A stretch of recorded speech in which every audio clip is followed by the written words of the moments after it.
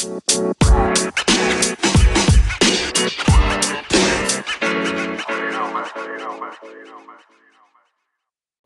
are listening to Class Clown with Chino Liao. Thank you for joining me on this very special episode of my own personal podcast project here. Um, this episode is actually very, very revealing and surprising when it comes to what we're about to talk about, and that is religion. Now, a lot of people, myself included, don't really want to talk about religion.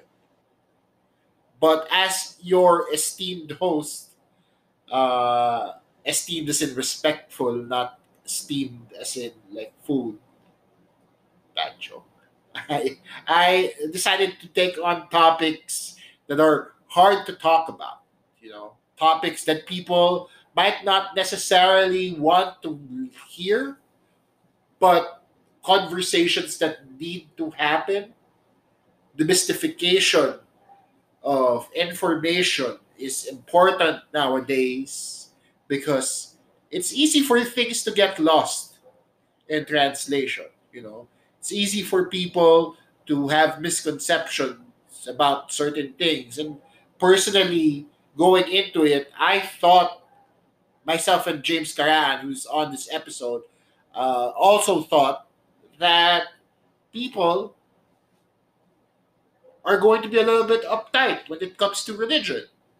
Fortunately, I was able to get guests that were not only insightful about the topic, not only very knowledgeable about the topic, but also very open to discussing religion and faith in the modern context. So this is a conversation amongst friends between myself and Miss Sam O. Yes, that's Sam O from your TV screens as a child. She will not like that I called her old.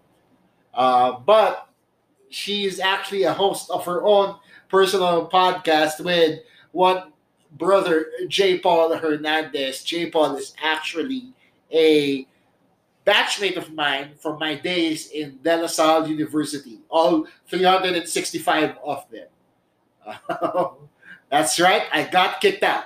But not what we're talking about here. What we're talking about is religion, and Brother JPaul and Samo have been nice enough to let us in on their journey of faith, on enlightening people, on breaking down barriers, which I feel is important nowadays, and on letting us know what religion, at least their religion, is exactly about.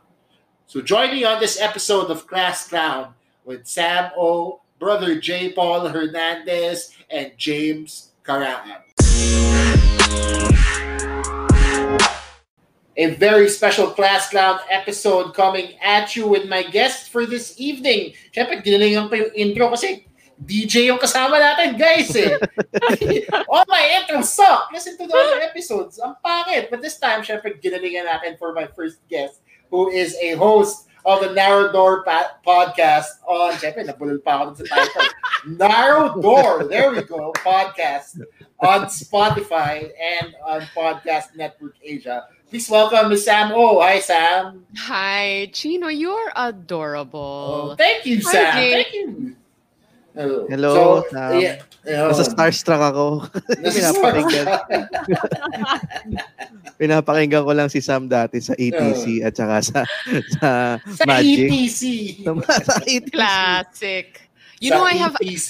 I have people now who come to me and say, "Oh my gosh, I used to watch you when I was in grade school." Oh my goodness. College naman siguro ako, no? College ako ng ETC. Ay, ganong level na. Yeah, and of course, with us is, nawala siya eh, but i-introduce ko na din siya. Balik siya in a few. He is also Sam's co-host on the Narrow Door podcast, Brother JPaul Hernandez. Hi, JPaul. Tamang-tama, his timing. Hey, Chino. Hi, James. Hi, si JPaul, if hindi nyo natatanong, and if you don't mind me saying, my college batchmate in Yep. DLSU. So sobrang Yep. small world na may podcast din siya sa PNA.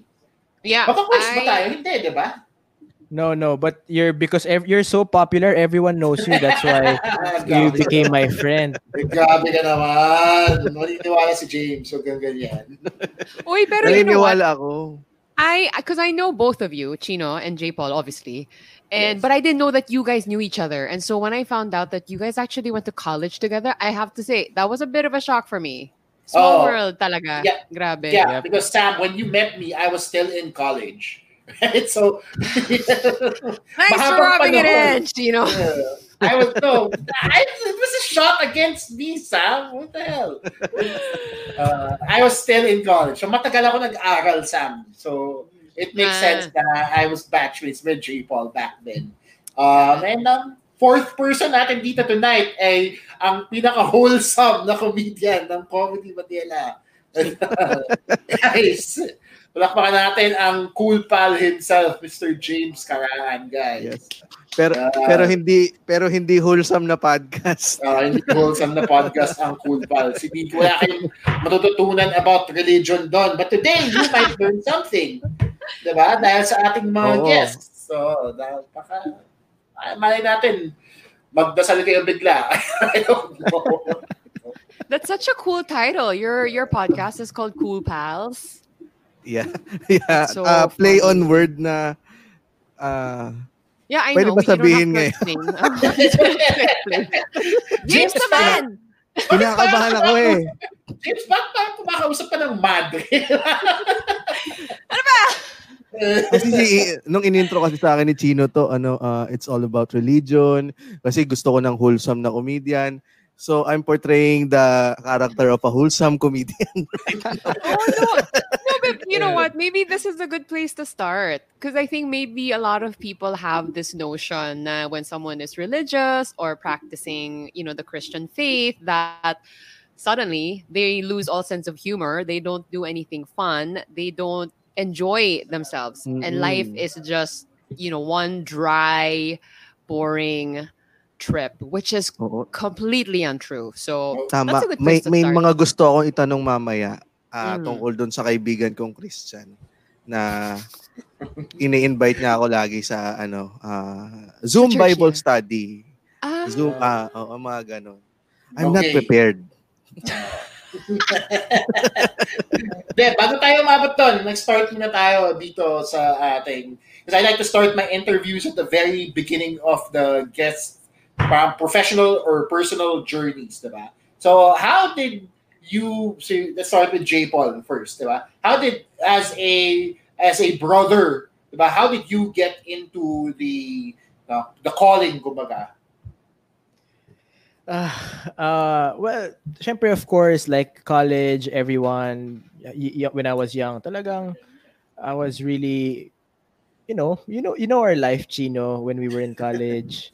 So I was one of those guys, bad influence with different stuff, and but there was something in but I was already attending a youth group, but I was, parang I was good when I was with friends in, church, like Saturday.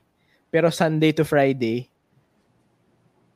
all the kalokohan, yes, yun, yeah, that was it. So, I mean, honestly, there was a time I went to church just because maraming maganda. There were a lot of beautiful girls. So, and I love the honesty. yeah, Saan church I mean, Oh. that's yun. Then when I was already working, I think we grew up, Chino, in a time where like I don't want to be corporate. I didn't know what to do with my life, something like that. And I was like Yes. going through a lot of personal things, and I was just like really in a rock bottom. I was always drinking. Alam mo yun, uso pa nun, Tides, Central, those Agno days. Mga Agno Yeah. days. So those were the things where I was all the time. And I was like asking myself, is this where all my life is going? Like there should be more to life. And then that's when my friend said, join me at the feast. I go, what's there? There are a lot of beautiful girls there. And I said, what? Girls pa rin talaga. And I really had bad motives of joining community. Uh, and then it was very practical. It's a Catholic community founded by Bo Sanchez, brother Bo Sanchez. The talks were very practical, following your dreams, finances, relationships, etc. And I got really hungry and I wanted more in life, and then found a mentor. And then I realized a lot of my stupid shit. Oops, sorry. Go lang. Brother Explicit naman to. JPaul! Sorry, with people na yeah. All of my stupid stuff were basically a form of just my brokenness, how lost I was with life, and then that I can be more, and that's when I slowly got better.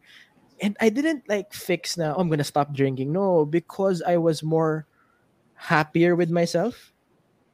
There's no need to be drunk all the time. There's nothing wrong with drinking. I'm not saying like if you drink you're bad, but there was like I used to drink and party to fill a void. If that Yeah. makes sense. Yes. It's like it was always noisy because I didn't want to deal with my own issues in life. So that was it. And then I don't know. They just said you have potential to be a good human being. Like really, I can see it. And then they mentored me, etc. Started serving really really intense. And then one day, just leadership, and then hey, why don't you start your own own leadership, your gathering in Green Hills? And like what? I'm in like 26 years old and stuff. And like I'm a sinner, etc. I'm so broken, I have tattoos. Yep, that's it. You're the perfect guy. Like what? So that's it. I guess I understand both worlds. So it makes me I haven't changed. Like I still prank a lot of people. Even at church, I prank them. uh, I still like to make fun of people. Even brother Bowie prank him. I prank him Wow. Okay. sometimes. So, but yeah, so the same me. But I guess what I found through church or through religiosity is fullness of life. Like I am happy just the way I am. Just there's a completion that I could not find before in my old life, if that makes sense. Right. Okay. James, okay ka So, ba? but hindi, brother, brother JPaul, pagiging religious ba, yung pagiging satisfied sa life, yun ba yun? Hindi ba siya, ang alam ko kasi pag sinabing religious, praise the Lord, yung mga ganon, hindi ba siya ganon? Kasi hindi Ah, ako ganon eh. So, kaya nasabi ko kanina na hindi ako religious na tao. yeah. Same. Oh, ako din. Hmm. I think yung pag-raise ng hand, ano siya eh, it's an expression. Like siguro, di ba kung may girlfriend ka or loved one, mayakap, yung mga ganyan. But just because you don't make sobrang arte, you don't make yakap, Oh that my doesn't mean gosh. you Brother J don't ha, love, dalawa na yan ha. Isa na lang. hindi mo siya niyayakap, yung, hindi mo siya mahal. So, but religiosity is really for me, honestly, it's living your best life. It's Saint Irenaeus once said, the glory of God is man fully alive. It's living your dreams, following your dreams, being the best human being you can be. You're kind, you're generous, you're selfless. And it's not about being poor, or it's not about being weird, but it's about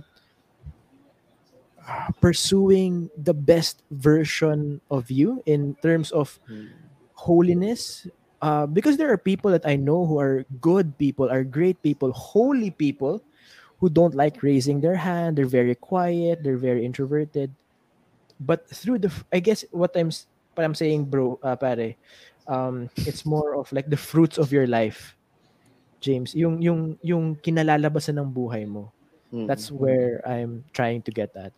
So, Ako hindi siya, go ahead. No, I just wanted to jump in and say I'm not the praise the Lord type either, even if I am religious. In fact, when I go to the feast, because some people do that and that's fine. Personally, me, it makes me a little uncomfortable, so I just don't do it. It's one way of expressing how the way you worship, if that's how you feel like you are connecting to God in that moment. Pero personally ako, hindi ako maganyan. And okay lang din yun. Oo. Kasi parang may mga na-encounter kasi ako, lalo na yung isa kong kaibigan. Lagi niyang sinisingit yung usapan about kay God, kahit sa mga yung pilit na pasok, nagiinuman kayo, kani-kanina nag-uusap kayo tungkol sa sex, and then biglang papasok sa, di ba? Parang sa akin, parang, hindi ako ganun. So, ibig sabihin ba, hindi ako religious? Parang gusto ko na bawiin yung non-offensive comedian moniker ni James. What? No, but wait, I mean, I understand what you're saying, James, about timingan mo naman if you want to talk to me about God, diba? Pero, I think this is, again, another misconception na if you're religious, dapat ilayo mo ang sex or whatever. Hindi. In our podcast, actually, where Brother JPaul is a co-host, we actually did an episode on sex and how sex was God's idea. This is supposed to be a beautiful thing. It's a good thing. Obviously, society conditions you to do it a certain way or have a certain attitude toward it. And if you're a religious person in the faith, medyo iba yung viewpoint mo about sex. But the act itself is not a bad thing. It's a good thing. It's a beautiful thing. Right. Okay. Nice. I not nice sex, just nice answer. I want to ask you mga guys dito, like we already tackled it, diba? That living a religious life doesn't necessarily mean na magpe-praise the Lord kayo all 24 hours of the day. But does it mean that living this lifestyle is also easy? Kumbaga? Or does it take work to live a religious lifestyle? Let's start with Sam. It's not an easy... living the life of faith is not easy. But I think for me anyway, personally, what I am experiencing is it's not something that I get to do on my own. And that's why we have a God who we rely on. And I think maybe I should kind of go back a little bit to like maybe, how, my conversion happened. Because I'm a convert. I mean, I guess I'm a convert because for me kasi, I wasn't religious most of my life. Ako parang agnostic ako. Feeling ko may something, pero hindi ko alam kung ano yun. I was not really interested in religion. I was exactly that person na parang, gosh, I don't get this religion thing. I don't get these religious people. Ano ba yung ibig sabihin ng you have a relationship with God? Ano ba yung, you're in a relationship with somebody tapos the center of your relationship is God daw. Ano yun? Parang hindi ko gets. And I can totally relate to like when you guys were talking about college. I was like that too. I was all about the partying. I also was in college for like 7 years because I was, not exactly concentrating in my academic stuff. But anyway, so okay, my conversion came pretty late in life. I was 36 and I had a very difficult year. And, make a long story short, I turned to God. And in the beginning, hindi ko pa naiintindihan ano ba yung teachings ng church? Bakit ba ito ginagawa? Bakit ba tayo magpa-pray? Pero nagpa-pray naman ako kasi I needed help from somebody, and that somebody at that time was God. And then I had like a moment where I was praying the rosary and I was just feeling so peaceful inside na hindi ko maintindihan kung bakit kasi malala yung situation pa nun. So for me, that was my turning point na parang, okay, I think I should learn muna kung ano ba to. Kasi ayoko naman ng blind faith eh. Gusto kong maintindihan. Ayoko nang magpa-follow lang ako, magpa-praise the Lord lang ako na parang comfort lang. Hindi. I think there's something to this. I want to understand. So, I went to YouTube Catholic University and learned about the faith as much as possible. Ang daming material online. Hanap lang kayo dyan. And then I started to practice it. Like, I actually went to church. Okay, ganito daw yun. Or you go to confession, ganyan. And then as I started to understand, basically, for me, the relationship is that there is a creator. I believe that we have a creator, and that is God, which means now that I am creation, which means that he has a design for me. And takes, for example, our bodies, right? Our bodies are amazing. They function a certain way. There are parts of us and that's what I'm saying about sex, is that's a function of our body, and that was God's idea. God's design for sex was for making babies and for the spouses to bond. Anything outside of that is you're going out of God's design. So parang to me, that was very logical. Kasi tinitignan ko lang yung katawan ko, ganun talaga siya eh. Yun ang totoo. What was your question again? Okay na sana eh. Sam, okay na sana eh. No, I have a point. Nakakawala talaga yung sex. Lalim kasi ng discussion natin. But is it hard to live a religious life? Ayun, okay. So for me, is it hard? Yes, because I think for the longest time, I was getting my ideas on how I was supposed to live from how the world was conditioning me to think. Malayo, how I was conditioned from God's design, what God intended for me. But the thing is though, once all of this makes sense to you and the more you do it, although in the start, it can feel na parang constricting siya, hindi siya masaya, suffering to, ganyan-ganyan. In the end, what you get is freedom. Like, for example, yung drinking, diba? Like, I used to be a big drinker. I'm Korean. Like, half my bloodstream is soju, right? So, I will party and ganyan-ganyan. Tapos, the next day, I'd be super hungover.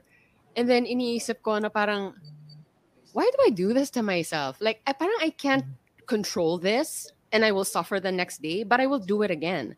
So in that situation, and iniisip ko nun na parang, hindi, I can do whatever I want. Isn't that what freedom is? I can do whatever I want. But in that situation, I'm actually a slave to the drink. Because even if I wanted to not be hungover, I couldn't control myself. Freedom is saying, okay, if I have this one last drink, I'm going to be hungover tomorrow, so I'm not going to have it. And feeling good the next day, na hindi ko magawa. So, in that sense, and that is what's it called, Brother Jay, in the Catholic Church? Temperance. What is that? What's it called? There's a term for it. Prudence. Yes, it's a virtue. Virtue. It's a virtue, right? Beatitude. Beatitude. Apostles' Creed. Magbibigay na kami ng random words dito ni James. Revelations. Yung ganon. So, parang kung hindi mo siya naiintindihan, it can just sound very boring, parang it's stuffy, very old-fashioned. Pero ako, in my experience, oh my gosh, may sense to. And that to me is how I feel. It might be hard in the beginning, but once you get the hang of it, what you get in the end is actually freedom and virtue. So, Brother JPaul, I have to call you brother now. Brother JPaul, is there something you can add to what Sam said? Like everything. Like, for example, I'm sure remember James, Chino, when you started out being professional comedians or speakers, you knew that you were good at it, but producing great content every single day was just really hard, or every time you go on stage was not as easy as pie, right? And it just gets better. For example, when I started preaching, I would panic I started preaching in Robinson's Galleria. There's a cinema there. We have that doon ako nag-start. And then kinakabahan ako kasi madilim. Tapos minsan may kahawig nung, teka, dinate ko ata itong babaeng. Tapos yung puso ko talaga, yung kunyari, kasi kunyari may babae. Dinate. Oo, dinate. Dinate ko. Tapos, alam mo yung kinakabahan ka talaga kasi baka sumigaw yung babae. Di totoo yung lalaking yan. Hayop siya. Ganyan. And, and it was, so it's hard Buntis, because buntis. may bit siya nakot para buntis na may bit sa gitna ng reading. so So it was really hard at first when I was that was really challenging in that aspect because for me may old life yung old life na wala lang old life na hindi complete. And the more you try to get better as a human, even tanggalin mo pa yung pagiging religious, you just get better as a human being. It gets a bit easier. So for example, let's just take out religion right now. I really pursued my dreams. I am not just a preacher. I do business. I have two businesses and I have podcast. So talaga, tapos may books ako. So talaga, I'm really getting to, and dati, nung old life, you have a lot of time lumandi. Kasi wala kang ibang pinipursue kundi lumandi at magtrabaho eh. Oh my gosh, may lumabas sa ilong ko. Wait lang ha. Sobrang nabigla si Sam. Nabigla si Sam O dun sa sagot ni Brother J. Gosh. Hindi siya prepared. Who are you? I haven't seen this version of you. Wait lang. Siguro because si Chino kilala ko from college. So I guess that's the... But this is really, I mean, nakikipagkwentuhan lang ako. Siguro mga kwentuhang lalaki. No, that's good. It's fine. No, but yung ganun eh, parang because wala kang pinipursue in life, ano lang to, wala pang religious life. Just even in lagay mo lang yung mga motivational speakers in the world, if you pursue your dreams, yung talagang pursue mo yung pagkatao mo, mawawalan ka rin ng gana mang chicks, pursue other stuff because you're already happy if pursuing your dreams. So imagine more if you start embracing yung yung love ni God, yung grace, yung blessing, yung favor. You just wake up happy. You just wake up complete, and everything that happens in your life is abundance, is completion, is good. So at first it feels hard because sanay ka habit mo yung old life mo eh. Pero now, the more you pursue it, just gets easier and easier and more joyful. More joyful, I mean. Yeah. Joyful, yeah. That's a good one.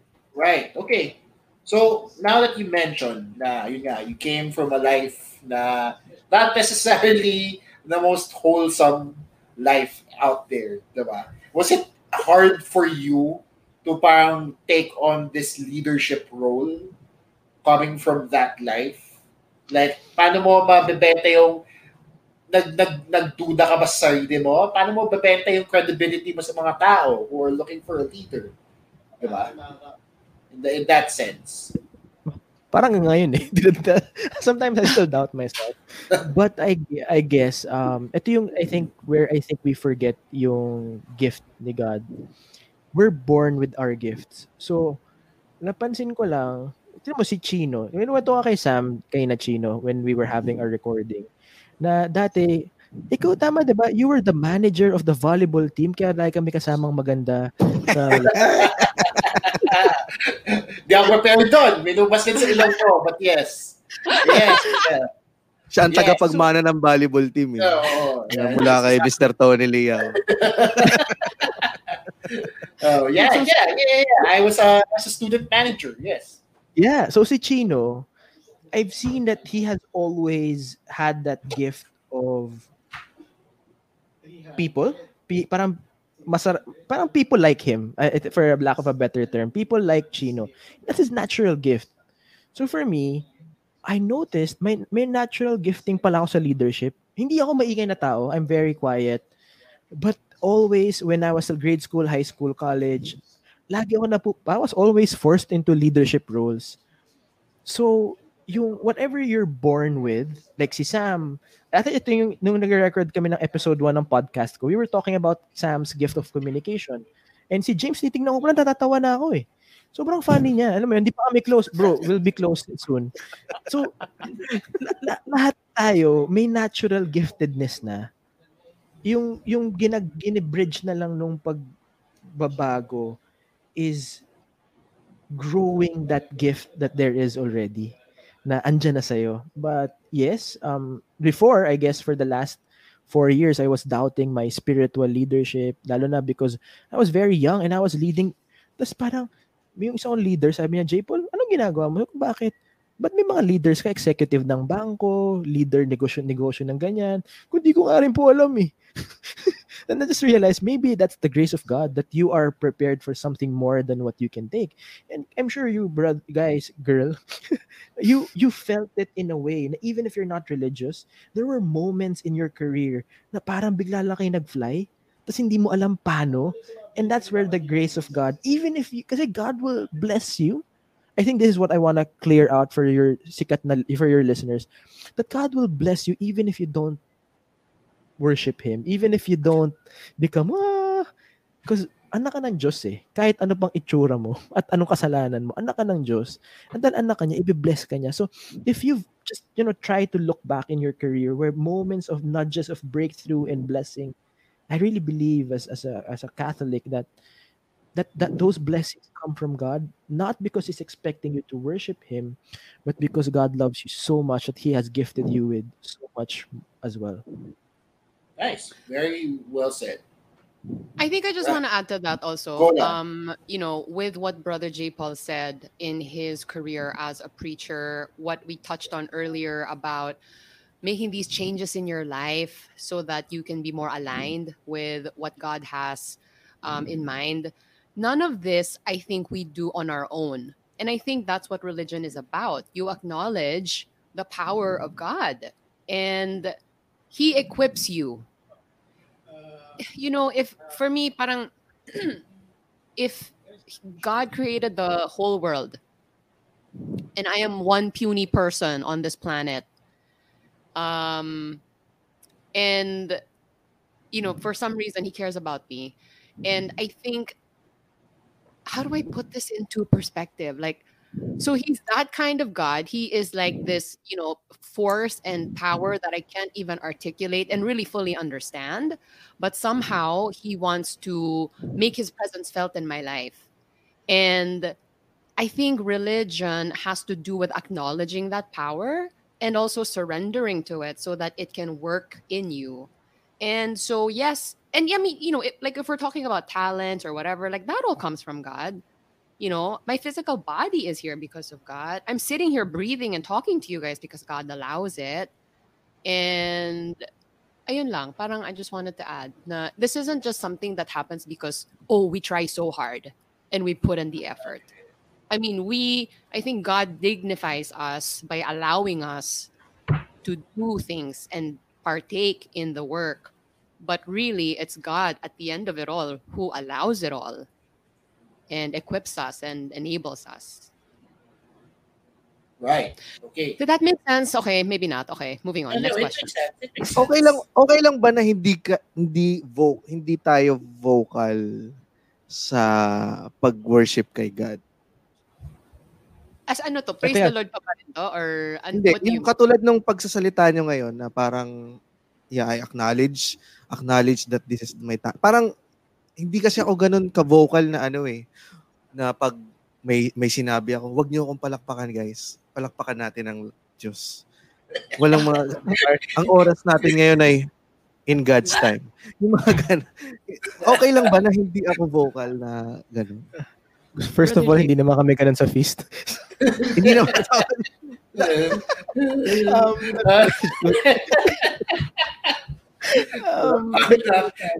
Imagine kita, James, sinabi mo yan sa gitna ng teatrino. Oo nga, nagpapatawa ka. No? Sold out teatrino. Lakas-lakas ng tawa. Tapos palakpakan natin ang Diyos. Ang joke na yun ay galing kay God. Wala. Hindi, I understand you, bro. Sobrang gets kita, pare. That's where I am. And I think nothing against those. I'm not attacking, those churches, but God is not like that eh. God kasi hindi siya yung parang A, B, C, D. Uy, Lord, nagawa ko tong checklist mo. Sinabi ko to. Hindi siya ganun eh. Yung Diyos relational eh. So, James, where you are, bro, diyan ka pa lang sa relationship mo with God. Hindi ka niya pipilitin eh. Actually, if you can ask Sam, nung nagkwentuhan kami nung first time siya nakilala, we actually didn't talk about God kahit umaten na siya ng feast. Kasi ako, for me, pinapakiramdaman mo rin yung tao, ready na ba siya pag-usapan yun? As you said, ayaw mo nang pinipilit, di ba? So, yun ganun. So, for me, it's a process. Sometimes I've seen people take a process of yung relationship kay God, 30 years, 40 years. Pero okay lang yun eh. Yun yung proseso ng buhay niya eh. So, I guess, also, be open to whatever process you are in and don't be shy and just embrace. Ang maganda nga, mas maganda pa yung ina-acknowledge na hindi pa kasi ako ready ng mag-post sa Facebook, praise God, Lord, galing ko Ayun, magpatawa. isa pa. Isa Di pa, ba? may mga ganun. Okay. So, hindi okay lang yon na hindi. Yeah. Lord, thank you. Okay, pinaka nakakatawang Pinoy sa buong Pilipinas. Yung mga ganun. You don't need it. There's a guy that I love, Stephen Colbert. You know him? Of Mm. course. You know, he's one of the best. For me, idol ko talaga siya sa interview, ganyan. He's really amazing. But you don't see it, but nung in-interview siya, one of the best apologists pala siya. Speaker pala siya ng Catholic faith. Pero hindi niya, Yes. he only says it pag ini-interview siya. Does that make sense? But Yeah, oo. sa life niya, mabait siya, hindi siya nang chicks, yung he's very kind, he's very generous, yung virtues niya matino.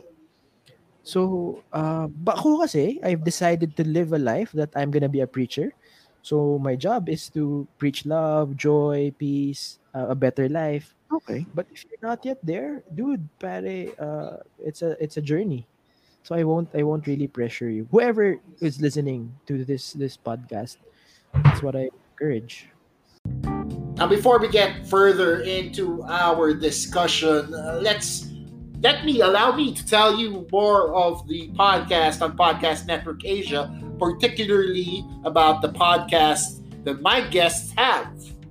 The first one, coming from Samo and brother JPaul Hernandez, is called The Narrow Door. Trying times and trials that test our strength of character can definitely get overwhelming.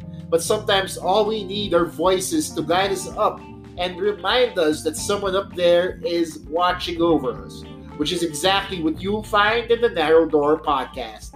Join Sam O, Dennis CSC, Harold Resio, and JPaul Hernandez as they talk about the end of days, marriage, money, and intimate relationships, all in the context of celebrating all the ways one can be a Christian. That is the Narrow Door podcast. And lastly, we have something from the Cool Pals.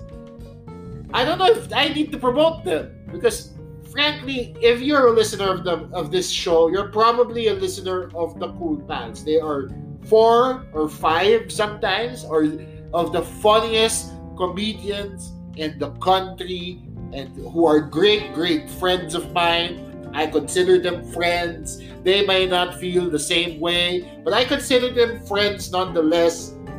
They have also been my mentors in a way as far as stand-up is concerned. They have also been people who I've shared road stories with. Comedy life, guys, it's not easy. But the Cool Pals make it seem like it is. And that's a talent unique to them. So if you want to laugh, and we all need to laugh now, truly, we all need to laugh nowadays. And I suggest you tune in to the Cool Pals. Sometimes I'm on there, it doesn't matter. Most times I'm not. You listen to the episodes and I'm not on there, you'll be fine. So that's the Cool Pals and the Narrow Door podcast on Spotify and wherever you get your podcasts. Now, back with more of the... Kasi ako dati, lagi ako nagsisimba eh. Oh. From simula bata. Nung naging komedyante ako. Nawala eh. Nawala. Kasi nung pagiging stand-up comedian, parang kine-question mo na lahat. Yung namulat ako sa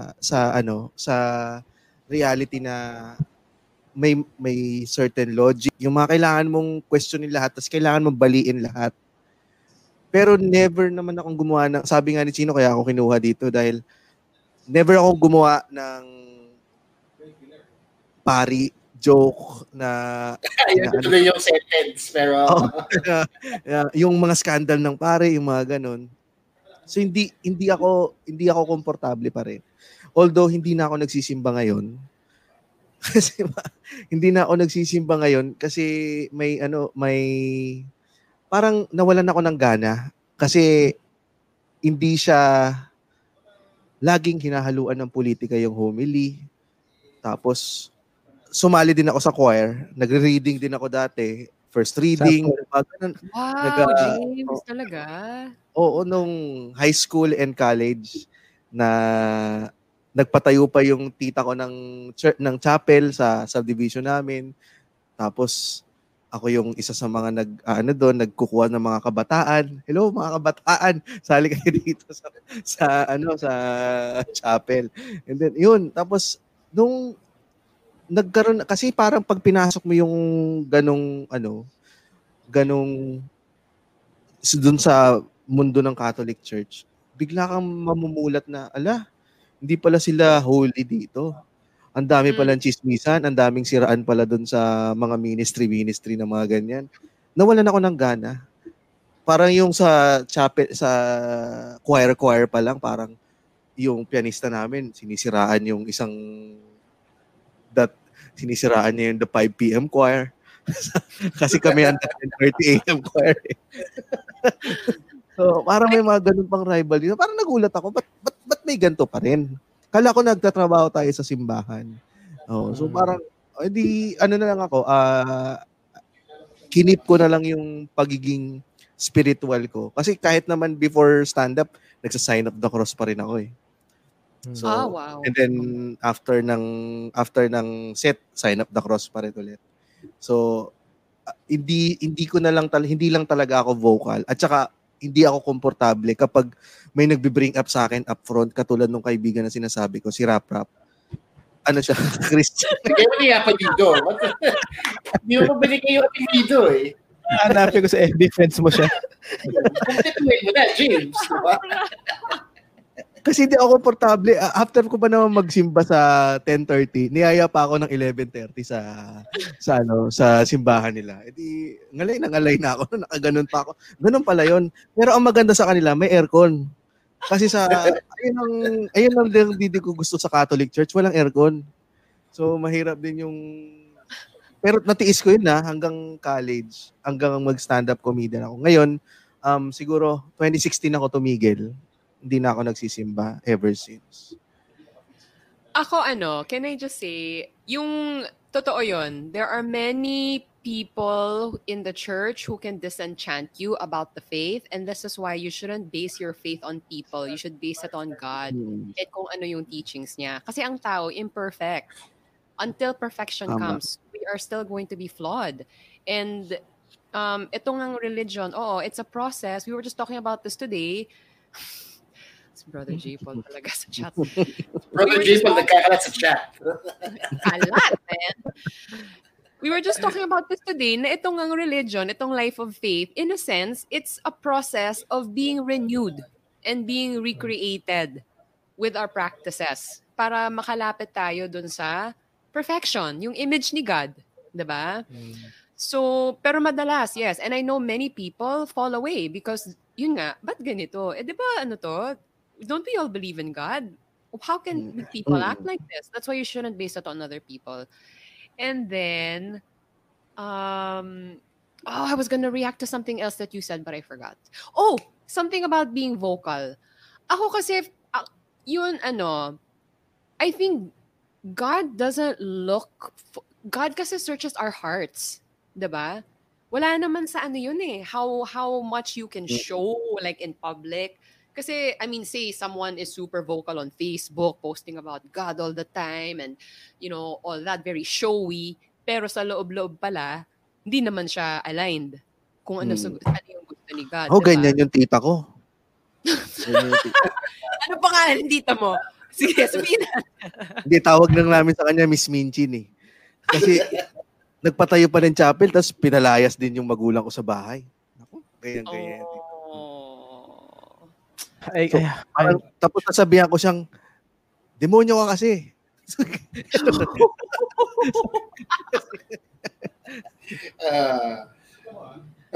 Pero I acknowledge that, bro. Actually, this was a question of mine kasi malapit na umalis eh. Kasi basically, sa community, inagaw ng kaibigan ko yung ex ko nun eh. So parang ano ba naman to? Sa community na nag-aagawan pa kami ng babae, ganyan, di ba? Tapos eventually, parang chismisan. And then I was really asking, ano ba to? Tapos then may isa kong paring nakausap, sabi niya, alam mo, ganyan din ako. Siya raw yung pinakasira ulo na tao sa US, American siya. Tapos parang eventually, parang naging isang malupit siyang leader sa Catholic Church. Pero nag-retire siya sa US. Pinoy siya, American priest.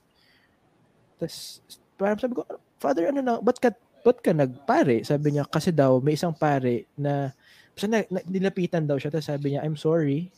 In behalf of the church, I'm sorry. That, we're imperfect and we made mistakes. Ako siguro, bro, yun na masasabi ko din. Pare, James, I'm in behalf of, as a Catholic, as a preacher, sorry, kasi I am sorry that we made mistakes. We're imperfect. And I guess that's where the feast, yung mission namin talagang medyo buhay na buhay. Kasi the feast is a community for the unchurched. Yung mga hindi nagsisimba, yung magal sa simbahan. So yun talaga yung tinarget namin. Basically, pare, pumunta ka sa feast, you'll be surprised yung katabi mo pala on the process of annulment.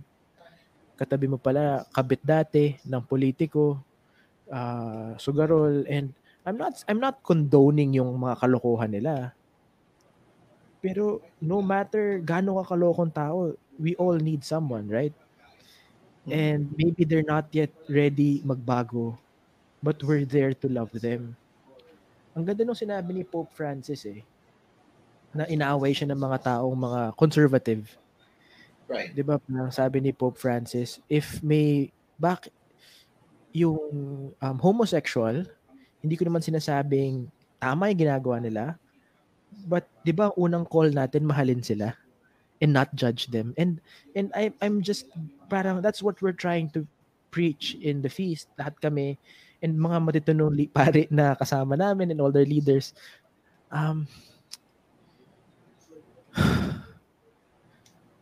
Marami ring nagawang mali yung simbahan, and I'm sorry. And not just the Catholic Church, different churches. Nakahiya. So, wala akong masagot, but sorry that we are imperfect and we're just trying to get better. And for those na nasaktan sa simbahan, sorry talaga. And I hope you find a church that you'll experience yung acceptance and love. And hanap ka. Meron dyan, may mga matitino na hindi pipilit yung biglang God loves you habang nagiinuman. Tagay, God loves you. Ganun. But yun, kailangan pa ba talaga ng church? Hindi ba pwedeng religious ka na lang on your own way? Okay. Parang alam mo sa sarili mo na you have relationship with God, na lahat ng ina-acknowledge mo sa lahat ng ginagawa mo. Kailan pa ba talagang umattend ng mga ganyang church? Kasi James, ng episode na to, i-invite ka talaga nila sa church nila ang ending. Iko-convert ka na namin, James. Alam mo, Chino, may isang preacher kami.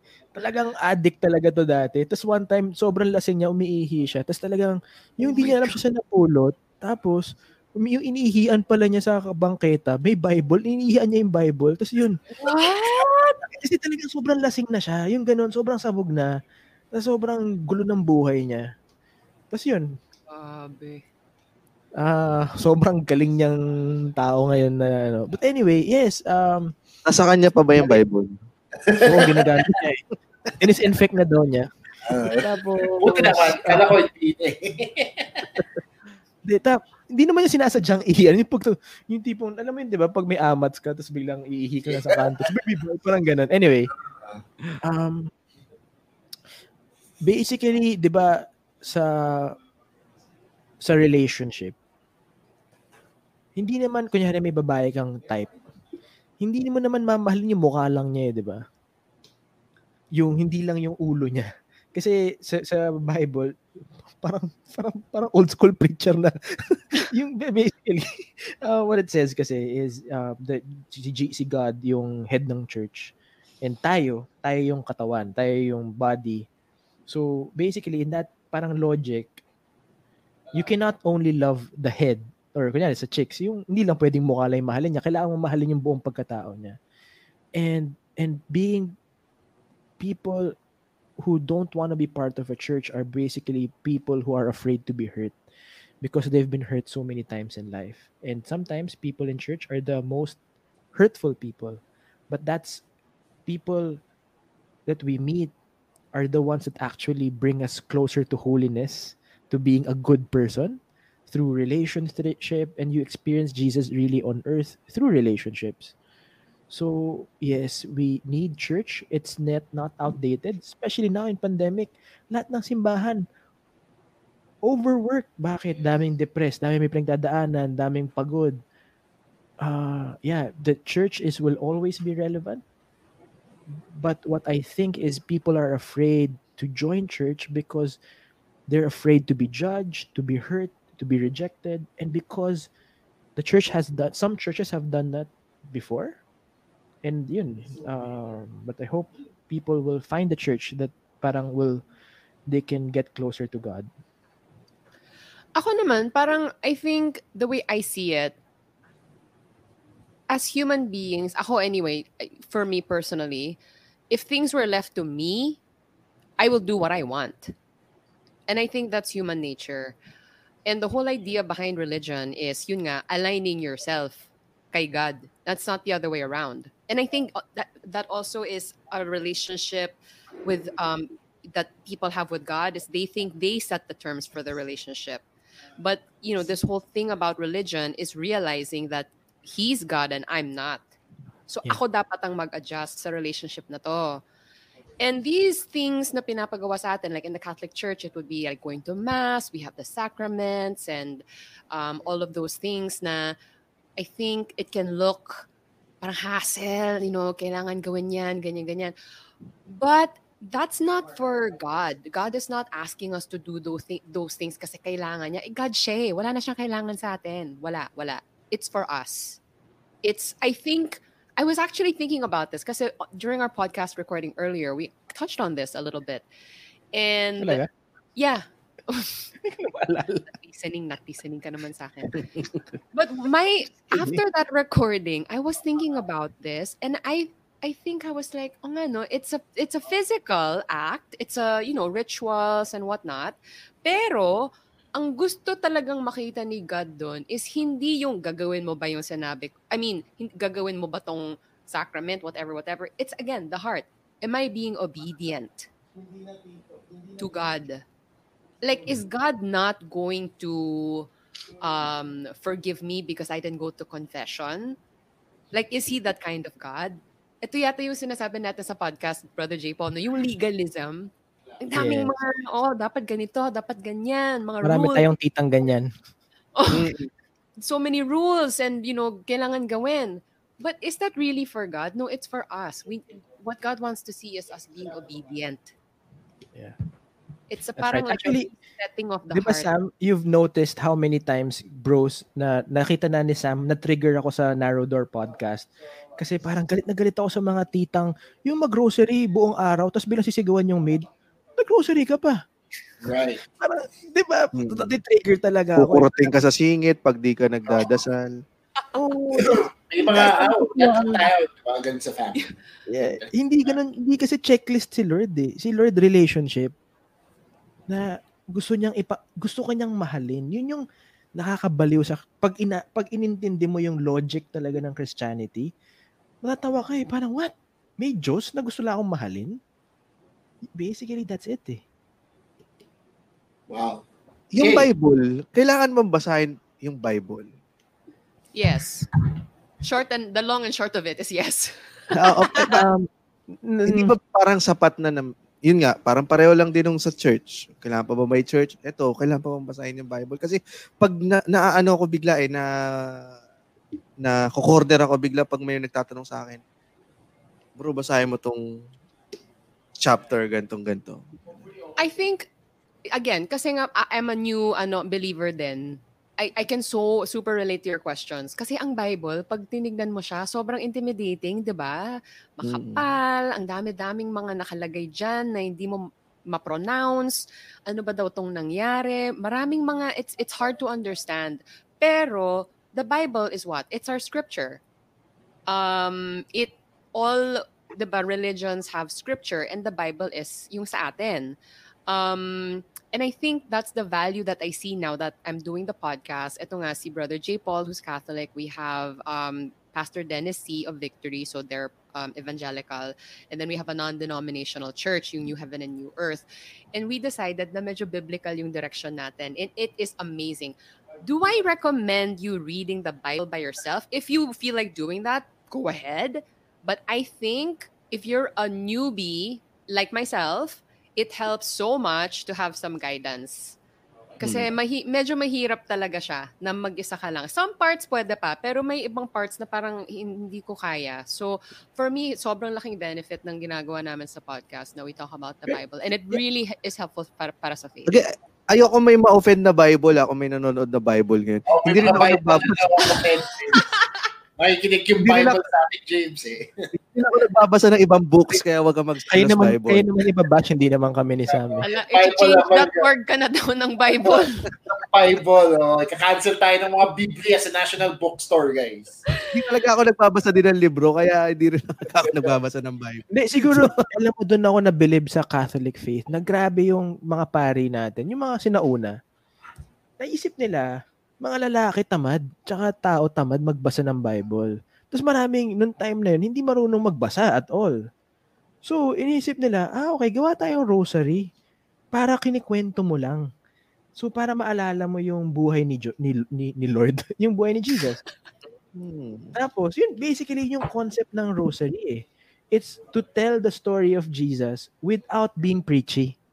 Right. Without being bossy.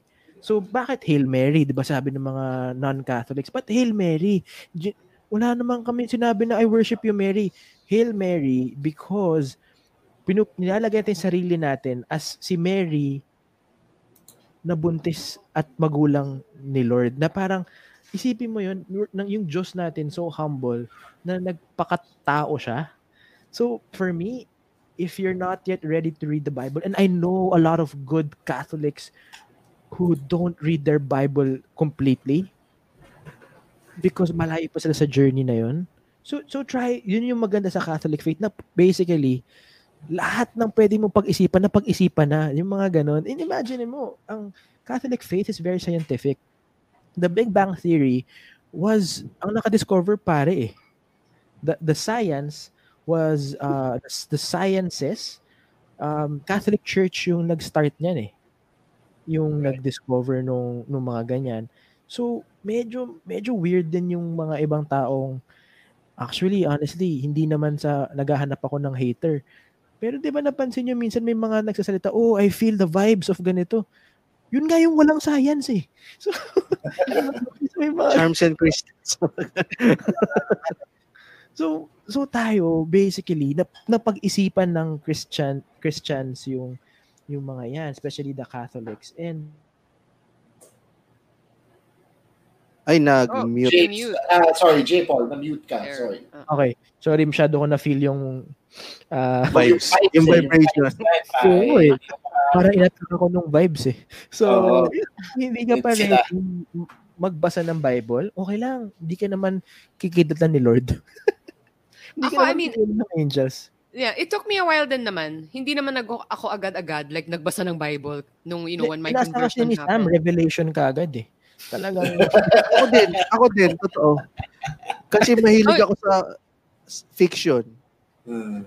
Parang it's very that's what I mean, na parang there are so many things in the Bible na parang ang hirap intindihin. Pero ayun nga, ako it took me a couple of years. Parang ngayon pa lang ako sobrang nagiging interested sa Bible. Kasi the more we talk about it, ang dami ko palang hindi alam. And it enriches my faith. Yeah. I guess ito siguro a practical aspect. Kayo, Chino, James, di ba, you're comedians. Dati siguro nung grade school, high school, ang naiisip mo lang magbigay ng joke or be funny. Di ba? Tarang, just, funny, tumawa sila. Pero the more you got into your craft, inaaral mo na yung timing, yung mga pause mo, yung biglang kaliwa, 'di ba? Mas nababaliw ka na doon, 'di ba? So that's, I think, what I'm trying to suggest is, sige, doon ka na sa relationship with God, and the more maging deeper, para ka na naging professional comedians na kayo na, uy, mag-aaral ka na, yung gutom ka na, gusto mong mag-grow. So if you're not yet there, okay lang. Just have a relationship with God. The most important is yung relationship mo sa Diyos, na ang Diyos nagmamahal sa iyo, hindi ka masamang tao, hindi ka niya papatayin, hindi ka niya kikidlatan. So I think that's where you have to see God, yung relationship mo nang yun. Oh, that's a good analogy. Nice. All right. So, nabanggit nyo on your podcast that, especially this is one of these for Sam, pero si JPaul can answer na rin. That you have different denominations as a part of your roster of hosts. You have a Catholic, you have an evangelical pastor.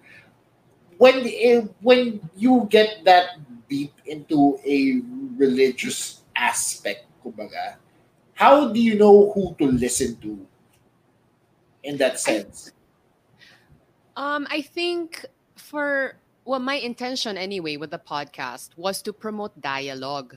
Kasi as I was getting more vocal about being Catholic and everything, sometime last year, I was invited to host these events that the Catholic Church was launching. And of course, I was very happy to do that. And then early this year, I learned that the Catholic bishops of the Philippines decided that 2020 was going to be the year of ecumenism and interreligious dialogue and interfaith dialogue and all of that. And for me, as a newcomer sa faith, it was very interesting to me. I didn't even know what ecumenism meant. Yung pala parang anything that has to do with Christianity, right? So ecumenical yon, ganun daw yon. So one of the things kasi that I noticed as a newcomer was, okay, we're all Christians, pero bakit parang ang dami-daming denominations sa loob? What are we now? Something like 30, 40,000 different inside the umbrella of Christianity. Yeah. So when I heard that, I was like, and this was a point in my life already where I felt like, okay, I'm a fully practicing Catholic. I do what I do. I think I would like to do something in this space of faith with the skill that I have. And I was thinking of putting together a podcast. And I thought that would be a great angle to do this. Again, the idea is not to pick apart everyone's doctrine and see who's right and who got it wrong. And, but I want a dialogue. Like, where are you coming from with this? And I want to see. And I want to see where I'm coming from. Because as a new Catholic, I don't know everything. So, I don't know. We just recorded our 20th episode today. I'm really happy that despite our different denominations, we built relationships. As we have sat down to just talk about our faith.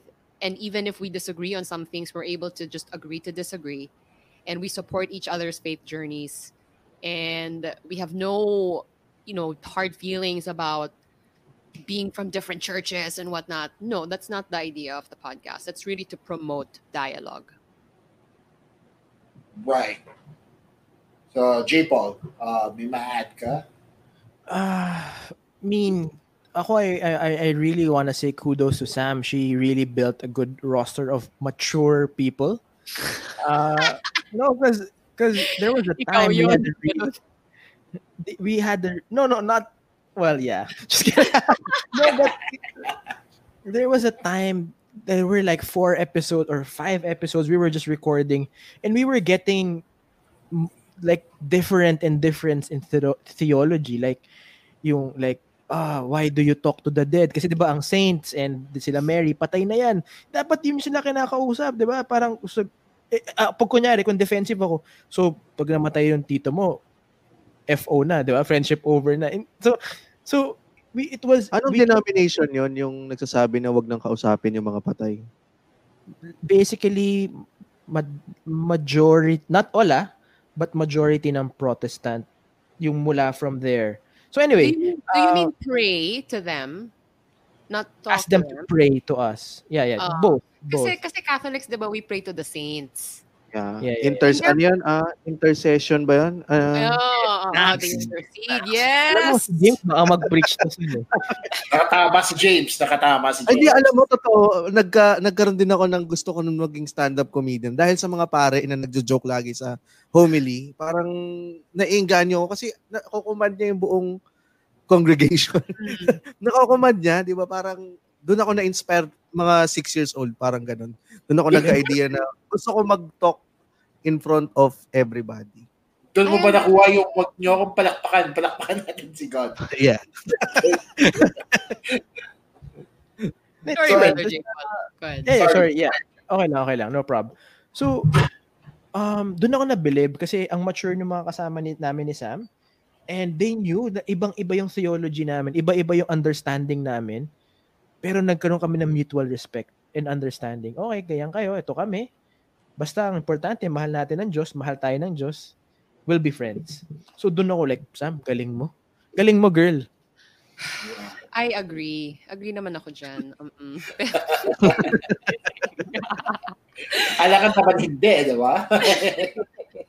No, but I mean, this is not me. This is possible because the three guys are very civil. And again, even if they are very different and they are heading different churches, they are in authority roles in their respective churches. They're not there to tear each other apart. They really come with hearts that are, to unite. That's what they want. They want to understand. They want to build, instead of the opposite. And I'm so happy with how things are developing on the podcast. So if you want to sponsor the Narrow Door podcast, guys, we're looking for sponsors. Sakto, kayo yung ad read ko eh. Sam was so impressed that I get ads on here, but the ads are just other podcast network. Oh, nagtanong siya sa producer niya eh, do I have ads? No, but then the ads are just you guys. So, wala pa kasi papasok pang pera dito sa podcast na to. So, kailangan ko practice yung skills ko, di ba?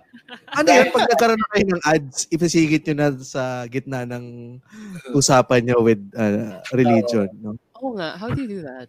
Oo nga. Para magbenta kayo ng Actually, sa amin. Sa amin. Yeah. Sa inyo. To help me pray better, I need, we are being sponsored by a barbell, Rogue Fitness. Si Sam na bahala dyan. Si God, na-energize tayo katulad ng Milo. Energy drink.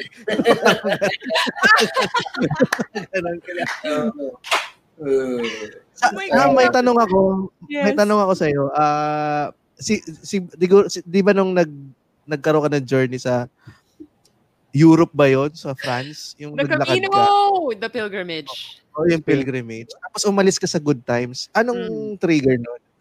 Na-feel mo ba na hindi mo mapapractice yung natutunan mo sa pilgrimage on that show? No, a lot of people think this. What's happening was at that time my conversion was starting already. Pero I wasn't vocal about it. Kasi ako rin, parang hindi ko rin alam kung ano ba yung nangyayari sa akin. Like, I had to come to terms with what was going on. I mean, it was good. I liked what was happening. But it was hard for me to reconcile that with the show. Kasi yung Good Times, as a host, we draw a lot from our personal lives. Kung ano ba yung nangyayari sa buhay namin, yun yung kwento, yun yung ganyan. Pero itong part na to, hindi ko masabi. And I didn't want to. Like, I wanted to keep it to myself, which is why I felt like, okay, I think I need to step back a little bit. I need to kind of get away and meditate on, may ganun akong drama na parang I need to meditate on what's going on my life. Okay, if I'm gonna be a seriously practicing Catholic, gagawin ko na ba? Ano na? And that Camino is walking 800 kilometers. So I gave myself 2 months away. And after that, I mean, the boys were, just do it and come back. And pero parang ako at the end of it, I was like, I think I'm okay na. I did my work in radio, and I think I'd like to move on to other things. And ang rin doon, yes, I was changing. I was changing a lot because of this faith of mine, and it was already starting eh. Like kunwari on Good Times, may segment sila na ano yun yung they rate Hot Chicks. What's it Ah, called? yeah, Chicks Republic. Chick Republic. Okay. Akala ko So, doon ka sa kwento kadiri na ano eh. Basta pa yun! Hindi. Yung, kunwari, yung Czech Republic, feeling ko, ay parang hindi ako komportable dito. Parang, I don't want to talk about women like this. I don't want to objectify them, ganyan-ganyan. So I would tell them, and the good thing with Mo and Nico, they respect where I'm coming from. Pero, for me, ang isip ko, sandali, institution na tong show na to eh. Ang Good Times. Mo built this for, I don't know, 10-something, 20 years, whatever. And because of me and the way I was changing, the show was changing. And it seemed very unfair. The show had a following. It had a certain flavor and a color. And I did not want to change that because of what I was going through. So may mga factors na ganyan. Right. Okay. Thank you for name dropping Mo Twister. Pwede ko siya lagay sa description. Tataas ko this itong episode na to. Thank you, Sam O. I really miss those guys. And I mean, that show was a lot of fun. It was a lot of fun. Yeah. Yeah. Okay. So, as a sort of closer, last bit na to, since it's been a lot of fun, how do you guys break down misconceptions about living your life of faith? Diba? Like, may mga tao, like kami ni James, pumasok kami dito thinking na, we have to be uptight, diba? We have to be, parang, ma-offend sila, diba? Kaya ko brother ngayon eh. Brother. Hindi brother Chino. I specified at the top of the show na si James yung least offensive, diba? So, paano nyo na-break down yung stereotypes na yun? Or is it important to break them down? JPaul. In-hope ko sana si Sam, pero sige. Sige, Sam. Sam. Sam first. Sige. Hindi, kaya niyo yan. Go. Hindi, gusto ko lang kasarin si Sam. For me, I actually don't care what people think. I just really live my life. And sobrang weird ko ng tao. So parang, if you really get, sobrang weird ko ng tao. And I think that's the problem with the world today. We try to conform to people's opinion. No matter you're religious or not, we try to compare ourselves and we want to match. Especially now, people have been messaging me online asking for support and just inspiration because they're saying, JPaul, basically the story is, they don't have a job, their money is tight, and then their friends are posting steaks, their friends are posting this or that, and then they just feel small, or you just compare your life so much to other people that you feel like crap. So for me, stop living externally and see, what I just do is, hey, who am I really? And I embrace that kung ano man yung design ni God sa akin. If I'm weird, I'm weird. If for me, honestly, guys, I'll be honest, nahirapan ako mag-pray ng like, let's sit down and pray. Sila Sam, tawa ng tawa sa akin kasi na-explain ko na nakapag-pray lang ako after ko mag-workout eh. After ko magbuhat, biglang, dun ko talaga na-feel kasi siguro pagod na pagod ka, ganyan. So, parang stop being like everyone else because you're not meant to be like that. You're meant to be you. There's only one Chino Liao. There's only one James Caraan. There's only one Sam O. There's only one JPaul Hernandez. We are already taken. It's time for you, for those who are wondering, listening, to be you. Be who you were made to be. Woo! Great. Nice. Sam O. Okay. Ako in my personal life, I don't really try to talk to people. Like yung friend mo, James, na nag-iinuman kayo tapos you're talking about sex. Tapos si God ganito pare. Hindi, it's not gonna work. It's not. Tsaka I was there din kasi before. Before I actually found the faith, there were some friends sometimes na kunwari we're out tapos biglang wants to talk about God and I'd be like, I really don't want to hear this right now. Kasi ganun talaga. When you're not ready, when you're not receptive, no matter how much you say or talk to them, I don't think that's the most effective way. I think the most effective is to really just live your life, the joyful life that you have in the faith, and just show to people, um, how free you are, how joyful you are, how and I think that's what will make people wonder, like, ano bang meron sa faith na yan? Bakit siya ganyan? Yep.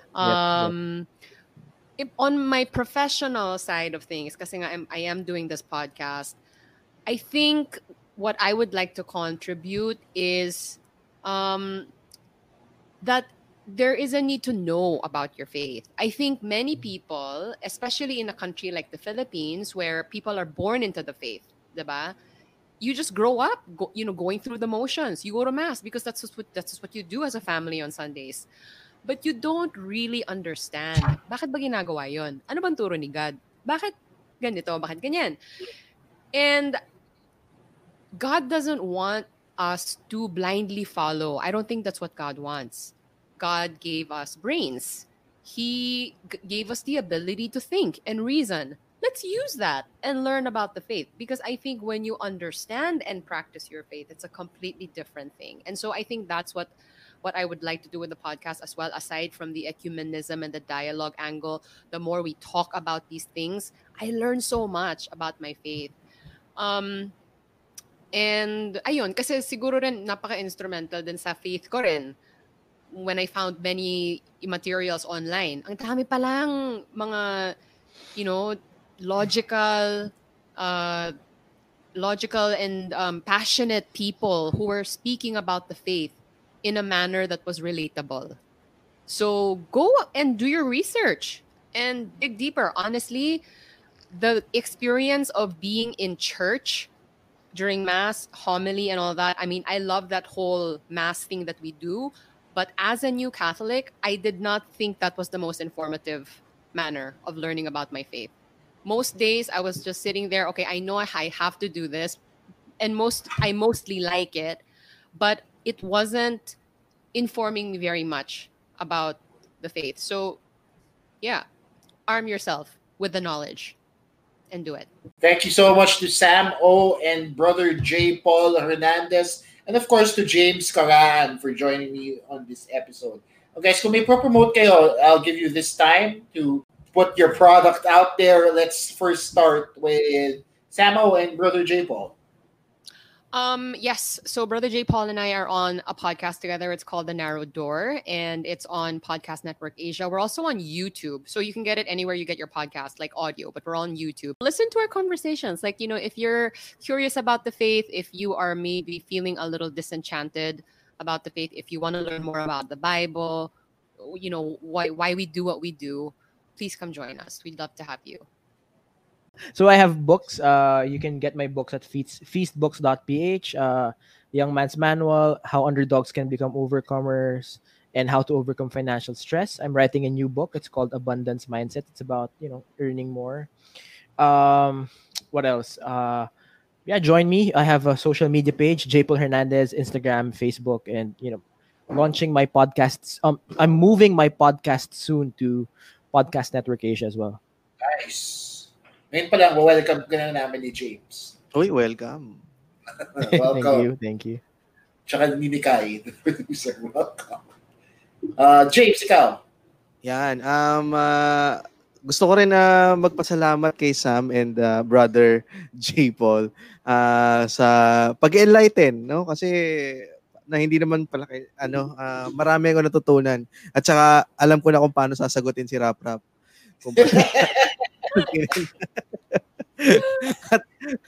at Cool Pals every Tuesday, Thursday, and Saturday ang release namin sa Spotify.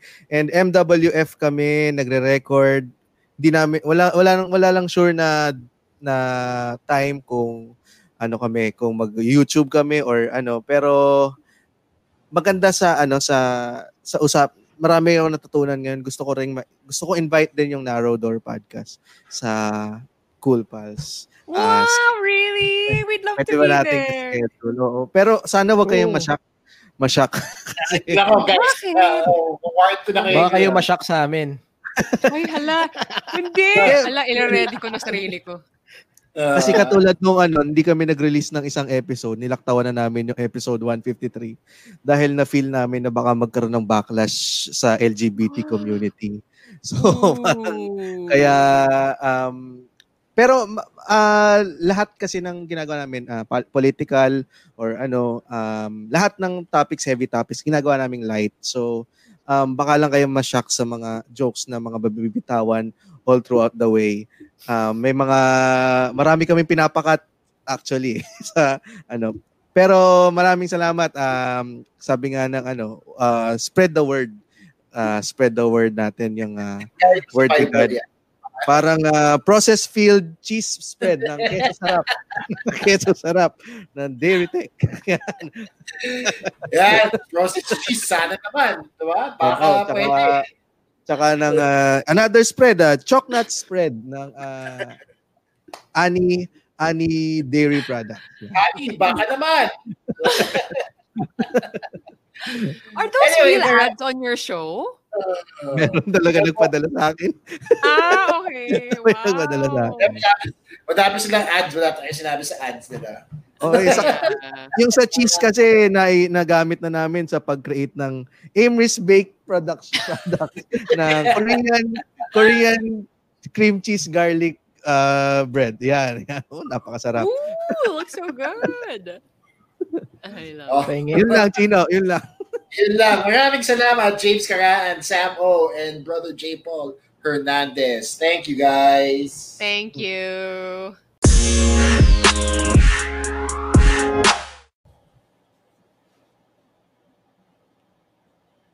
And that does it for episode number 20. 10 times 2 episodes in the... I was trying to do some math thing.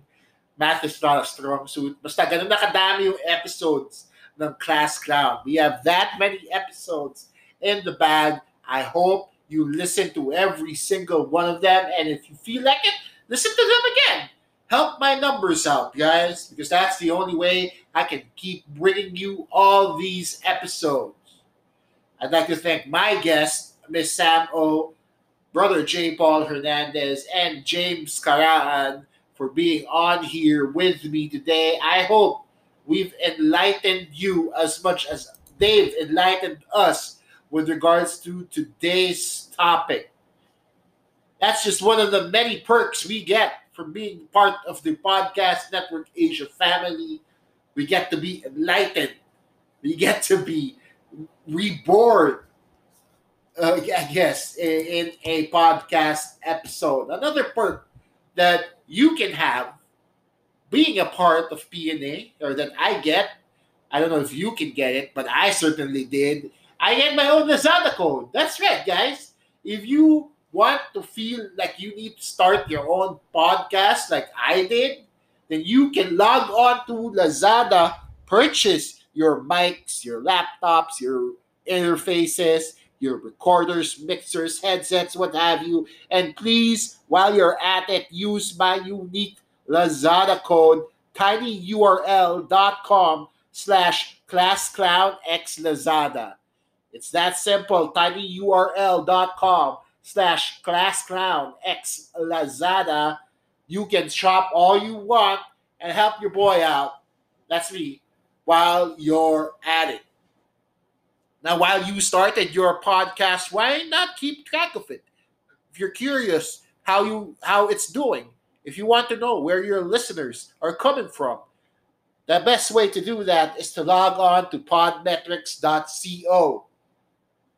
Podmetrics is the unique way to keep track of your podcast's progress. It tells you where your listeners are coming from, who's listening to you, what the demographics are. I just repeated the same thing 3 times, but you basically get what I'm trying to say. And it's important if you are a podcaster listening to this podcast. Podmetrics is 100% free, and to sign up, all you have to do is log on to podmetrics.co and use my unique referral code, ClassClown. That's one word, ClassClown. Until next time, where we talk to more people about more things, only on this Podcast Network Asia production, powered, of course, by Podmetrics. Again, my name is Chino Liao. This has been Class Clown. Good night.